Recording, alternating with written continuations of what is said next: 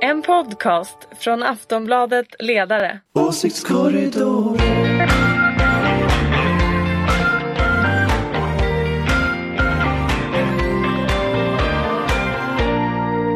Välkomna tillbaka till Åsiktskorridoren, Aftonbladet Ledares egen guide i tykonomin.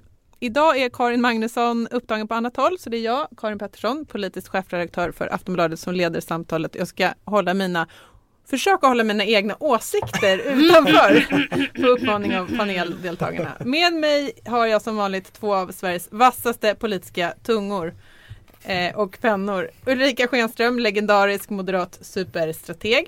Välkommen. Tackar. Torbjörn Nilsson, Fokus egen gay-talis. Den satt bra, eller hur? Den satt väldigt bra, det var en fin presentation. Ja. Tack så mycket.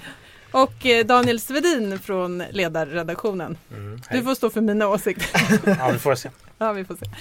Hörrni, det är kort tid sedan vi såg, så ändå är det väldigt mycket som har hänt i svensk politik. EU-val, SCBs stora mätning och idag det stora allianskonventet, eller korventet som det var som någon sa. Men om vi ändå börjar med EU-val och SCB-mätningen. Hur har det svenska politiska landskapet förändrats den här senaste 1,5 veckan? Vad säger du, Ulrika? Ja, alltså vi får nog dela upp lite grann då SCB:n och valet faktiskt. För det är inte riktigt så att det är samma sak. Jag tycker SCB:n ser ju ut ungefär som alla andra mätningar ser ut. Och den trenden som har varit att alliansen ligger ungefär en 10% enheter efter. EU-valet, det var ju naturligtvis en väldigt tråkig valutgång för Moderaterna. Och det tål ju att analyseras ordentligt, och det måste man ju göra. Nu när SCB:n som kom igår också kan man ju titta mer på hur det ser ut regionalt. Du menar de nedbrutna SCB-siffrorna som kom igår? Så en ordentlig analys när det saker och ting inte liksom går riktigt som man har tänkt sig, även om kanske det är A och O faktiskt. Och det var ju egentligen det som Moderaternas genomlysningsarbete 2002-2006 verkligen också grundades faktiskt på, att vi gjorde det väldigt gediget och under en väldigt lång tid. Tror du Moderaterna idag orkar göra samma typ av ambitiösa arbete? Om man ska titta på det på lång sikt, så är det ju ändå så att om man inte gör det arbetet, så tror jag att det är ganska dåligt för helheten i liksom demokratiska rummet, om man ska vara riktigt ärlig. För jag tror ju att regeringar måste komma och gå. Och inte som det en gång i tiden har varit, att det har bara varit ett parti som har kunnat sitta i regeringsställning. Utan alla har ett uppdrag, och det uppdraget varje parti har, det är att ompröva politiken hela tiden. Sen ska man ju också komma ihåg att detta handlar inte bara om Moderaterna, även om det var väldigt dåliga siffror. Socialdemokraterna är inte heller jättepigga, om man ska vara ärlig. Det är ju liksom... Jag tror att man kanske också ska säga att det är ganska mycket ytterlighetspartier som faktiskt har fått röster. Jag tycker Junilistan hade någon slags kampanj som handlade om: rösta på Junilistan nu, så röstar du på ditt vanliga parti i höst. Så att det är nästan som EU-valet är någonting. Det har jag inte sagt, men det är lite den inställningen att de kanske tänkte så här: jag behöver inte rösta på Junilistan, men jag kanske kan rösta på någonting annat. Var lite wild and crazy. Jag tror att man är mer wild and crazy i ett sånt här typ av val än man är i liksom riksdagsvalet. Vi kan komma tillbaka till Socialdemokraterna, men vad säger du, Torbjörn? Orkar Moderaterna göra ett genomgående analysarbete och dra några slutsatser av detta, tror du, inför det här valet? Det som Ulrika Schenström inför det här valet? Nej, det tror jag inte. Men jag tror kanske inte det behövs. Alltså för att vinna valet. Vad behövs för att vinna valet? Eftersom den andra sidan, alltså eftersom man inte har en motståndare som har gjort en stor omprövning, så är ju så att säga omprövningskortet inget man måste ha om inte den andra har det. Så det tycks de ju gå till val på båda sidor, att det skiter man i. Och de enda som egentligen verkar ha gjort det är ju vänstern. Där har man liksom, och bara det att man kan få en sån osannolikt stor debatt i vinster i välfärden, som vi har varit här och diskuterat tidigare. Att man kan få det när det egentligen bara är 5,5% av det totala kostnaden för den totala liksom välfärden i Sverige. Det är ingen stor bit. Det är en stor fråga, och det är en oerhört viktig fråga. Men det är ju inte så att liksom hela välfärden är utsåld. Nej. Men vad säger du, Daniel? Nej, men jag tänkte på det. Jag tittade på Stockholmssiffrorna igår i den SCB som kom, och där är det ju supertydligt just hur Vänsterpartiet vinner i liksom väljargrupper där man kanske inte tänker sig att man skulle rösta på Vänsterpartiet. Det är högskoleutbildade och det är höginkomsttagare och men så är även övriga den gruppen, och det är förmodligen FI, att de går ju fram jättestarkt, 6,8 tror jag att de ligger på. Att det händer någonting jättespännande i Stockholm nu som jag inte tror att Socialdemokraterna tycker är kul. Och det är väl också inte Moderaterna tycker det är roligt heller. Det här är ju inte en åsikt som jag tänker säga nu, utan det är väl också så, det är väl också så att Socialdemokraterna backar i Stockholm och att Vänsterpartiet har en del av deras, om man jämför med för ett halvår sedan. Och MP är ju större ihop i Stockholm än vad S är. Det är ju en jätte... Ja, men och det är ju, alltså på den sidan så är ju den stora, och det kanske är den största frågan av alla efter liksom EU-val och SCB-mätningen, är ju så här: varför lyfter inte Socialdemokraterna? Uppenbarligen så finns det någon form av vänstervind. Exakt vad den är kanske lite oklart. Men varför, alltså sossarna får ju ingenting utav det i partisympati. Det Socialdemokraterna säger, och det tycker jag väl att man får ge dem någon sorts pengar, att trots att det gick så bra för, hyfsat bra för Vänsterpartiet, bra för MP och bra för feministiskt initiativ i EU-valet, så låg man kvar på typ den nivån. Så att man blöder inte jättemycket, men varför man inte lyfter, det är ju den stora frågan som de måste... Men jag tror ju att lite grann av allt det här handlar om att folk har fått det rätt mycket bättre. Folk går inte omkring och oroar sig över ekonomin, att de inte ska kunna ha råd att bo kvar, eller barnen ska kunna göra det ena eller andra, eller man kunna åka på semester. Alltså den typen av grejer. I Stockholm tänker du då? Eller? Nu tänker jag Stockholm. Man har fått det bättre. När man får det lite bättre, då börjar man känna något slags ansvar. Så här, hur kan jag göra bättre? Och då blir det mer ett känsloval. Då blir det inte att du tänker så här: jag ska få ihop hushållsekonomin, jag ska kunna göra de här grejerna. Utan då blir det liksom lite, vill man ju rösta kanske på någonting som känns lite bättre, lite finare, lite bättre för någonting. Och jag tror att det där är ganska många hyfsat borgerliga väljare som numera går åt vänster, fast jag tror inte de tänker vänster. Jag tror att de tänker någonting. Det är lite grann som Folkpartiet hade en gång i tiden. Det var lite bättre, lite finare på något sätt. Lite empatiskt. Sen tror jag att sossarnas absolut största problem, det är ju att de har ju hela tiden spelat med Anders Borg. Framförallt liksom Magdalena Andersson, som nu är nerlurad i någon liten liksom dunkel källare där hon sitter tillsammans med Anders Borg och bråkar om överskottsmålet. Någon slags fritzelgrej. En väldigt spiral, överskottsmålets egen dödsspiral. Ja. Men får jag fråga en sak om Fredrik Reinfeldt? För att hans analys på valnatten efter EU-valet var ju att dels att folk hade röstat mot eller för liksom EU-fientliga partier, och sen har han ju också pratat om liksom att det är till vänster om vänstern som är deras Moderaternas motståndare nu. Men min fråga är så här: varför behandlar han Miljöpartiet på det sättet? För det första tänker jag att folk kanske inte uppfattar dem idag som ett EU-kritiskt parti, och för det andra så borde ju, om man vill vinna tillbaka liksom Miljöpartiet-väljare, är det en bra retorik? Ja, men de kanske tänker annorlunda. Alltså, Moderaterna? Ja, alltså för du frågade förut, vad behöver Moderaterna göra för att vinna valet? Och nummer 1 är ju att mobilisera de egna. Vilket man ju inte lyckades med i EU-valet. Det var ju hela liksom problemet. Alltså så här, för att nå hyfsade siffror. Man måste mobilisera sina egna. Och då kan man ju tänka den här vänster till vänster om vänstern. Kritiken, den är ju ganska bra mobiliserande för basen. Peka på någon som är dum, elak och ful och säga att de här är farliga, de kan ta över om ni inte reser upp och gör någonting nu. Och då tror jag att liksom Miljöpartiet åker med i den för att man liksom kan mobilisera. Jag tror att det är så den analysen har gått, så som jag uppfattar det. Det skulle jag nog säga. Alltså, alternativet är värre. Att få borgerliga väljare att känna så här: okej, det finns många borgerliga väljare som känner så här, de kanske vill gå till Miljöpartiet för att de gör någonting för miljön, någonting bättre, någonting större.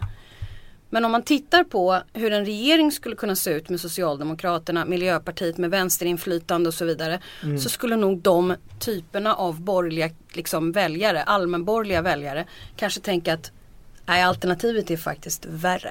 Men det är lite... Daniel. Det var rätt intressant. Jag såg Gunnar Wetterberg skrev i Expressen här hyllandet av Centerpartiet, Miljöpartiet och Moderaterna.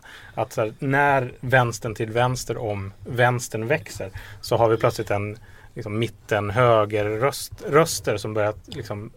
Det var Socialdemokraterna ändå bättre, att Socialdemokraterna aldrig fått så mycket kärlek från höger eller mitten. Jag märker verkligen det, att folk är så här: Ja, det där är inte bra. Man vet vad man har men inte vad man får. Ja, nej, och det kan ju, alltså, då kan ju det där vapnet är lite problematiskt liksom för Moderaterna, för att alltså den här ytterkantsvänstern då, den kan man kanske hota med.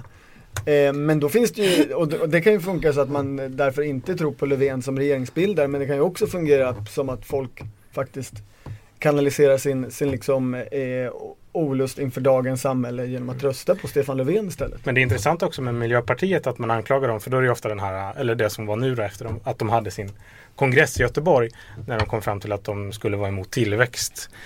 Att det är ofta, eller det är ju den man tar till fasta på från höger när man ska attackera Miljöpartiet och anklaga dem för att vara ett vänsterparti. Men liksom, nolltillväxt är ju inte en traditionell vänsteråsikt på det sättet. Nej. Det står ju inte Miljöpartiet eller Vänsterpartiet för, till exempel. Nej, men och har Ulrika rätt i att om det som man ser i opinionsläget lite handlar om att immateriella värden liksom lyfts upp, så är kanske heller inte den mest liksom skrämseltaktiken så smart om den handlar om att de tror på någonting annat än materiella saker. De är jättefarliga. Men vad borde Reinfeldt göra då? Ja, det är ingen som har svarat. inte. Borde han prata om frihet? Och... Jag kan inte sånt. Nej. Jag kan bara säga vad som kan vara fel. Men jag vill bara lägga till en annan sak. Jag tycker vi ska betta på när debatten kommer om när M och S ska göra upp. Och vi ska bli som ett annat europeiskt land. Jag säger inte att jag förespråkar det. Men den är redan här. Ja, men titta på Dagens Industris ledarsida. Ja, PM Nilsson driver PM detta. Nilsson har drivit den här linjen länge. Har han drivit den? Ja. Det är ju också det kommer bli bökigt i höst. Men jag vill bara säga så här. Det är inte en jättedebatt bara för att han har skrivit en ledare i Dagens Industri. Det håller jag verkligen med om. Det håller jag mycket marginell röst. När börjar Aftonbladets ledarsida föreslå detta? Nej, men alltså, nu pratar inte jag bara om ledarsidor eller så, utan när folk börjar prata om det. För att oavsett vad, så även om jag inte kanske är någon förespråkare, jag tror att det är ganska komplicerat att göra det, så är det ju ändå ett tecken på friskhet faktiskt, när man tänker mera på landet kanske än bara sina egna små skyttegravar. I det där så är ju alltså Miljöpartiet som nu har haft kongress, de är ju väldigt spännande i det där, för alltså, Karin, du börjar med liksom frågan om så här, varför skräms man med Miljöpartiet, men det finns ju också en tycker jag så här utbredd i Moderaterna liksom besvikelse över att Miljöpartiet har agerat som de har gjort under Gustaf Fridolin och Åsa Romson. Man tycker liksom att vi har velat göra uppgörelser, vi har hyllat er, vi har pratat gott om er, och det enda man får tillbaka är att ni börjar bedriva sossepolitik. Och det har man ju, den är genuin liksom i Moderaterna, den irritationen. Så det... Om förra mandatperioden handlade det mycket om att så här, Mona Sahlin ville knyta Miljöpartiet till den sidan om blockgränsen, vänstersida blockgränsen, så har ju den här mandatperioden handlat om att Miljöpartiet har agerat på ett sätt som har gjort att de är verkligen där liksom. Och ja, det är ju ett riktigt stort skifte under den här mandatperioden. Alltså stor sån här kontinentalplatteförändring på något sätt i svensk politik. Som lite har skett i det tysta. Liksom. Som lite har skett gradvis i tysta med språkrörsval och kongresser och sånt där. Att Miljöpartiet har blivit ett vänsterparti. Det är idag nästan helt otänkbart att tänka sig att de skulle stötta en borgerlig regering. Och det tror jag på lång sikt för dem, om den här trenden skulle vara kvar. Så är det så att de har så pass mycket allmänborgerliga typer av väljare att de kan inte ligga så där på vänsterkanten om de ska behålla dem. Och så de gjorde ju en stor affär av det under kongressen, att vi är minsann inte ett stödparti utan vi kommer att bråka till höger och vänster också. Så det märks att de själva är lite besvärade av att skrivas in i det där. Att sakpolitiskt rör de sig hela tiden emot Socialdemokraterna. Kanske till och med Vänsterpartiet i vissa frågor när det gäller skolfrågan. Men att man är inte så bekväm med det här. Det ligger ju i deras självbild att vi är den tredje kraften. Jag har ju hyllat lite grann, kanske för lite för mycket här, vänstern och sådär och deras omprövning och att de har gjort ett bra jobb och sådär. Men det är ju rätt intressant att titta på ändå att det är ändå Fi som är sprunget ur vänstern. Och vad det är de har gjort där i vänstern som har gjort att kvinnorna har gått i Fi och inte stannat i vänstern. Ja, det är väldigt intressant. Nu har inte jag studerat väljarströmmarna sådär, men jag tror ju att de som alltså i huvudsak går till FI är vänsterpersoner som tidigare röstat på MP. Ja, det tror jag också. Men jag tror att det är väldigt mycket vänster och MP om jag ska vara riktigt ärlig. Och jag menar, Fi hade ju inte kunnat bli så stora om vänstern hade tagit hand om sitt feministiska arv. Om vi går över till dagens stora händelse idag är det ju nämligen onsdag när vi spelar in det här. Ni kanske lyssnar på det vid senare tillfälle, men vi har precis sett bilder för min del och ni andra. Var ni där allihopa eller? Nej, jag har inte varit där. Torbjörn och Daniel har varit på Allianskonventet. Kick-off. Kick-off, konvent. De själva säger kalla det vad ni vill. När jag tittade på bilderna fick jag lite den här känslan, den här så lätt hysteriska stämningen som uppstår när ett gammalt kompisgäng som inte har så mycket gemensamt längre egentligen ändå ska försöka liksom ha väldigt kul ihop. Jag tänkte var så här. Det så, eller? Men hur kan man ha kul ihop med massa media? Alltså om media är på dig. Ja, så ska du ha lite kul ihop. Big Brother. Det var ju rätt hysteriskt annars hade man uppvärmare. haft hysteriskt kul på riktigt, menar du? Genuint hysteriskt utan media. Vi har ju jättekul när vi stänger av det här. Det var väl egentligen det stora. Vad säger du om uppvärmaren, Daniel? Jag hade lite svårt att formulera mig för det var så absurt. Ja, men det är någonting typiskt i varenda gång Alliansen ska göra någonting ihop och där de ska visa att de är liksom ett regeringsfejt alternativ, så ska det vara liksom inramningen av en brakpackad företagsfest. Och det ska vara liksom hysteriskt och det ska vara applåder och det ska vara sittdans och det ska vara dunka. Sittdans? Ja, det var sittdans. Och även lite stådans. Och lite stådans. Men vi pratade om det, några journalister där på plats, att det här är ju en presskonferens. Ingen liksom plisa partigängarna. Varför har man en helt urspårad kille? Nu måste vi gå tillbaka i historien för att förstå såna här saker. Berätta. Nu är det så här. Hur gick det till? En gång i tiden kunde man ringa till TT och säga så här. Jag har hört att de ska ses på Maud Olofssons rum. Och sen var 300 journalister utanför Maud Olofssons rum där 4 partiledare skulle ses.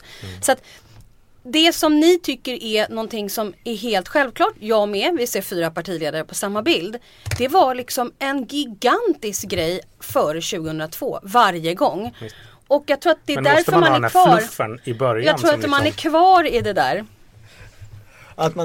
För jag tänkte så här, att om de förlorar valet, alltså det här var ju en uppvärmare som liksom tvingade alla att dansa klockan 10 på morgonen.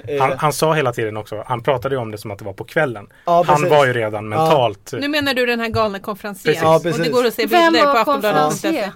Nej, det var oklart. Det var ett proffs. Det var någon inhyrd. I alla fall, jag tänkte så här. Och de går ju igång på det här, de här politikerna, så att jag tänkte att om de förlorar valet så skulle de liksom ha en bra möjlighet att starta en konkurrerande verksamhet till Friskis och Svettis. Fast de liksom är lite mer så här nykter party. Fast det är så här policy-moderat och flåsade. Men det här är ju typiskt kick-off i och för sig, det är ju det. Ja, jo, absolut. Ja, de hade ju utlovat en kick-off, så de har väl inte utlovat någonting annat än kick-off? Nej, precis. Så de levererade vad de hade utlovat. Men svara nu på min fråga. Hade de kul eller hade de låtsas kul? De hade kul faktiskt. Okej, för på bilderna såg det ut som låtsas kul, men jag var inte där. Nej, dock att Anders Borg inte klappade med händerna över huvudet. Det enda jag kan säga från bilderna faktiskt är att män med kostym ska inte sitta bör inte sätta på sig allianströjor ovanpå det hela, utan möjligen en ny klädkod, en ny moderat klädkod. I knew it, där tog du den. Poäng. Ja, det lanserades ju också en nyhet och 2020 är tydligen det nya. Vi måste säga 2020. Alltså det här sättet som svenska ledande politiker säger 2020 i strid med all form av språklig verklighet. Jag blir upprörd över det. Det är en åsikt jag har, förlåt. Jag tar alltså det till mig, jag gör en pudel och jag säger för att så snabbt som möjligt komma vidare. Han hyperventilerar. För att så snabbt som möjligt komma vidare så bara säger jag jag ger den till dig. Och 2020 är tydligen det nya 2014 för både Socialdemokraternas och Moderaternas stora vallöfte handlar ju inte om vad man ska göra under nästa mandatperiod utan vad som ska hända om 6 år, nämligen 2020. Då ska Socialdemokraterna ha fixat EUs lägsta arbetslöshet och Moderaterna ska ha sett till att befolkningen i Sverige fortsätter växa så att fler arbetar. Nej, nu är det oschysst. Berätta då vad man lovade. Nu la hon in sina åsikter där igen. Ska ha sysselsättning och vara i jobb. Ja, och det betyder att man måste öka sysselsättningen. 250 000. Ja, fast givet KIs prognos för befolknings... Ja, det blir ungefär samma. Man måste upp med sysselsättningen lite grann för att klara det här målet. I relation till befolkningen. Ja, precis. Och man hamnar på Tittar man i procent så har vi väl typ 80% i sysselsättning idag och man hamnar på 82 med den här 5 miljoner målet. Ja. Liksom. Men det här, vad är det här ett tecken på att man lovar saker 2020? Det handlar ju inte om vad man vill göra och ska åstadkomma under nästa mandatperiod. Det är ändå fast under nästa mandatperiod man måste ju göra det. Ja, men tror du att det är en slump att det är 6 år bort som målet ligger? Nej, men varför skulle det vara dåligt att man håller på och jobbar på 5 miljoner, att nå 5 miljoner jobb och att man har ett mål? Det är bättre att mål än att inte ha ett mål. Ja. Det var roligt, de fick frågor om så här, varför har ni inga delmål? När ska vi kunna utvärdera er på det här? Det är ju ett val till. Men det hade de inga svar på riktigt. Utan nu men då får väl väljarna liksom säga något om det då på valdagen. Men vad tycker ni om målet då? Är det ett smart mål? Vinner Moderaterna valet på det här? Eller Alliansen, eller vad de heter? Moderaterna. Jag tycker att det här var en kick-off, jag vill återigen säga det. Jag tror inte det har varit utlovat att detta skulle vara den stora dagen då alla de stora blivande kommande reformer skulle levereras. Det finns ju något ironiskt för liksom det här med att ha arbetssättet, ha ett mål som är konkret, liksom satt i siffror. Det var ju någonting som liksom Göran Persson jobbade mycket med. Och sen så satte Stefan Löfven igång med en sån grej förra året, tror jag det var, eller om det var kongressen. Länge.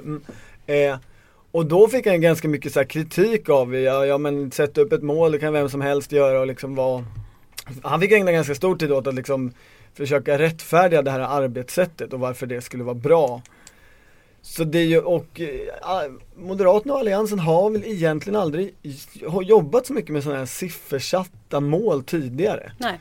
Men är det inte så pass enkelt? Man har tecknat in i stort sett allt reformutrymme i den budget man har lagt. Det finns ingenting kvar. Man har svårt att komma överens om stora nya tag. Det är lättare att sätta upp ett mål på 6 års sikt. Som inte ens faktiskt är speciellt ambitiöst. Ja, men det som kom med var ju också nu så kom programledaren blev här helt plötsligt ledarsidan igen. Det fanns ju med här. Sanningen blir bara bättre och bättre. Daniel, jag ger ordet till Daniel nu. Men det fanns ju med några reformer här hur man skulle nå det här målet. Och det var ju skulle kosta 60 miljoner. Det var finansierat krona för krona. Och det skulle då komma av att man... Fråga Magdalena Andersson, hon vill också finansiera allting krona på krona. Absolut. Och det skulle då ner komma i källan. Man skulle då skicka om lite pengar inom Arbetsförmedlingen och så skulle det gå till Samhall på något sätt och så skulle man anställa lite fler folk där och sen så skulle vi ha 5 miljoner. Och det är klart att det finns ju inga pengar att göra någonting. Men nu måste jag fråga dig Ulrika, tycker du att vi borde överge överskottsmålet? Nej, men jag tycker så här. Det är klart att det är jätteviktigt att ha ett överskottsmål. Det har vi också diskuterat ett helt program faktiskt. Men jag hade 8 punkter med mig och alla var jättestressade. Men jag tycker så här att en politiker är ju en person som vill förändra och förbättra. Och även om du inte har hela utrymmet i budgeten för att göra saker så måste du berätta vad det är du vill göra. Man kan både ha ordning i statsfinanserna samt säga att om vi skulle få si och så mycket över så skulle jag vilja göra det här. Det är liksom, det ena utesluter inte det andra. Ja, jag noterar att du inte svarar på frågan. Jo, jag svarade. Att du vill behålla det? Ja, absolut. Tack. Men tack. Om man ska det finns en poäng här, särskilt med det här att det bara är 60 liksom, miljoner kronor i de här första förslagen för att nå det här målet. Det är ju verkligen liksom kaffepengar statsfinansiellt sett. Men en grej som kan vara en fördel för Alliansen är ju att det här, ett sånt mål och sen så börjar väldigt smått, det skapar ju ändå potentiellt så skapar det en nyfikenhet på vad ska ni komma med för förslag. Och idag så upplever ju inte jag att så här, medier eller kanske ens väljare är särskilt nyfikna på Fredrik Reinfeldt och Anders Borg. Alltså att man vill säga, vad tycker du, vad vill du göra? Och det är ju inte en alldeles tacksam position att vara i som politiker ett valår. Då vill man ju att folk ska vara intresserade av en och att de ska lyssna på en och så här. Och det här skulle ju kunna skapa lite liksom intresse och nyfikenhet. Alltså okej, har ni något mer att komma med i förslag liksom under sommaren och liksom Almedalen och sen när det kommer valmanifest liksom, som handlar om det här. Så eventuellt så skapar de ju en smart förväntan med det här. Det som var tydligt också är att nu är man ju nästan där, eller man är väl redan där, att man kommer överge att prata om arbetslösheten. Det är inte intressant längre. Från regeringen så? Ja, precis. De 8,9 som är procenten som är utan jobb, de är inte det intressanta längre, utan nu måste vi prata om sysselsättningsgraden. Men det är väl samma som Ulrika var inne på tidigare, att man fokuserar på kärnväljarna. Alltså nu struntar man i att försöka vinna över några andra, utan nu satsar vi på de som vi har, de som redan har jobb, de som har fått det bättre. Men eller? Ja, jo, men så är det nog säkert. Men det blir ju liksom och det socialdemokratiska svaret kommer ju vara liksom de 8,9%, och att vi hamnar i en politisk diskussion som inte kommer handla om de här förslagen egentligen. Utan ska vi använda det ena eller andra måttet. Ja, precis. Och jag kan inte tänka mig något liksom mer själadödande under. Men jag tror att en grundläggande problematik för de stora etablerade partierna kommer att vara att valet kommer att handla om känslor. Visst, men det och står ju varken Moderaterna står ju inte för det, och Socialdemokraterna gör inte heller det i så stor utsträckning. Och därför ser vi Vänsterpartiet och Miljöpartiet och FI. Ja, och det var ju det jag sa förut liksom. Och man måste alltid veta om ifall det är ett känsloval vi står inför eller att det är ett järnval, om man säger så. Jag tror att vi rundar av där. Vi står inför ett känsloval, ett värderingsval, och vi kan enas om det, tror jag, runt bordet. Torbjörn, vad säger du?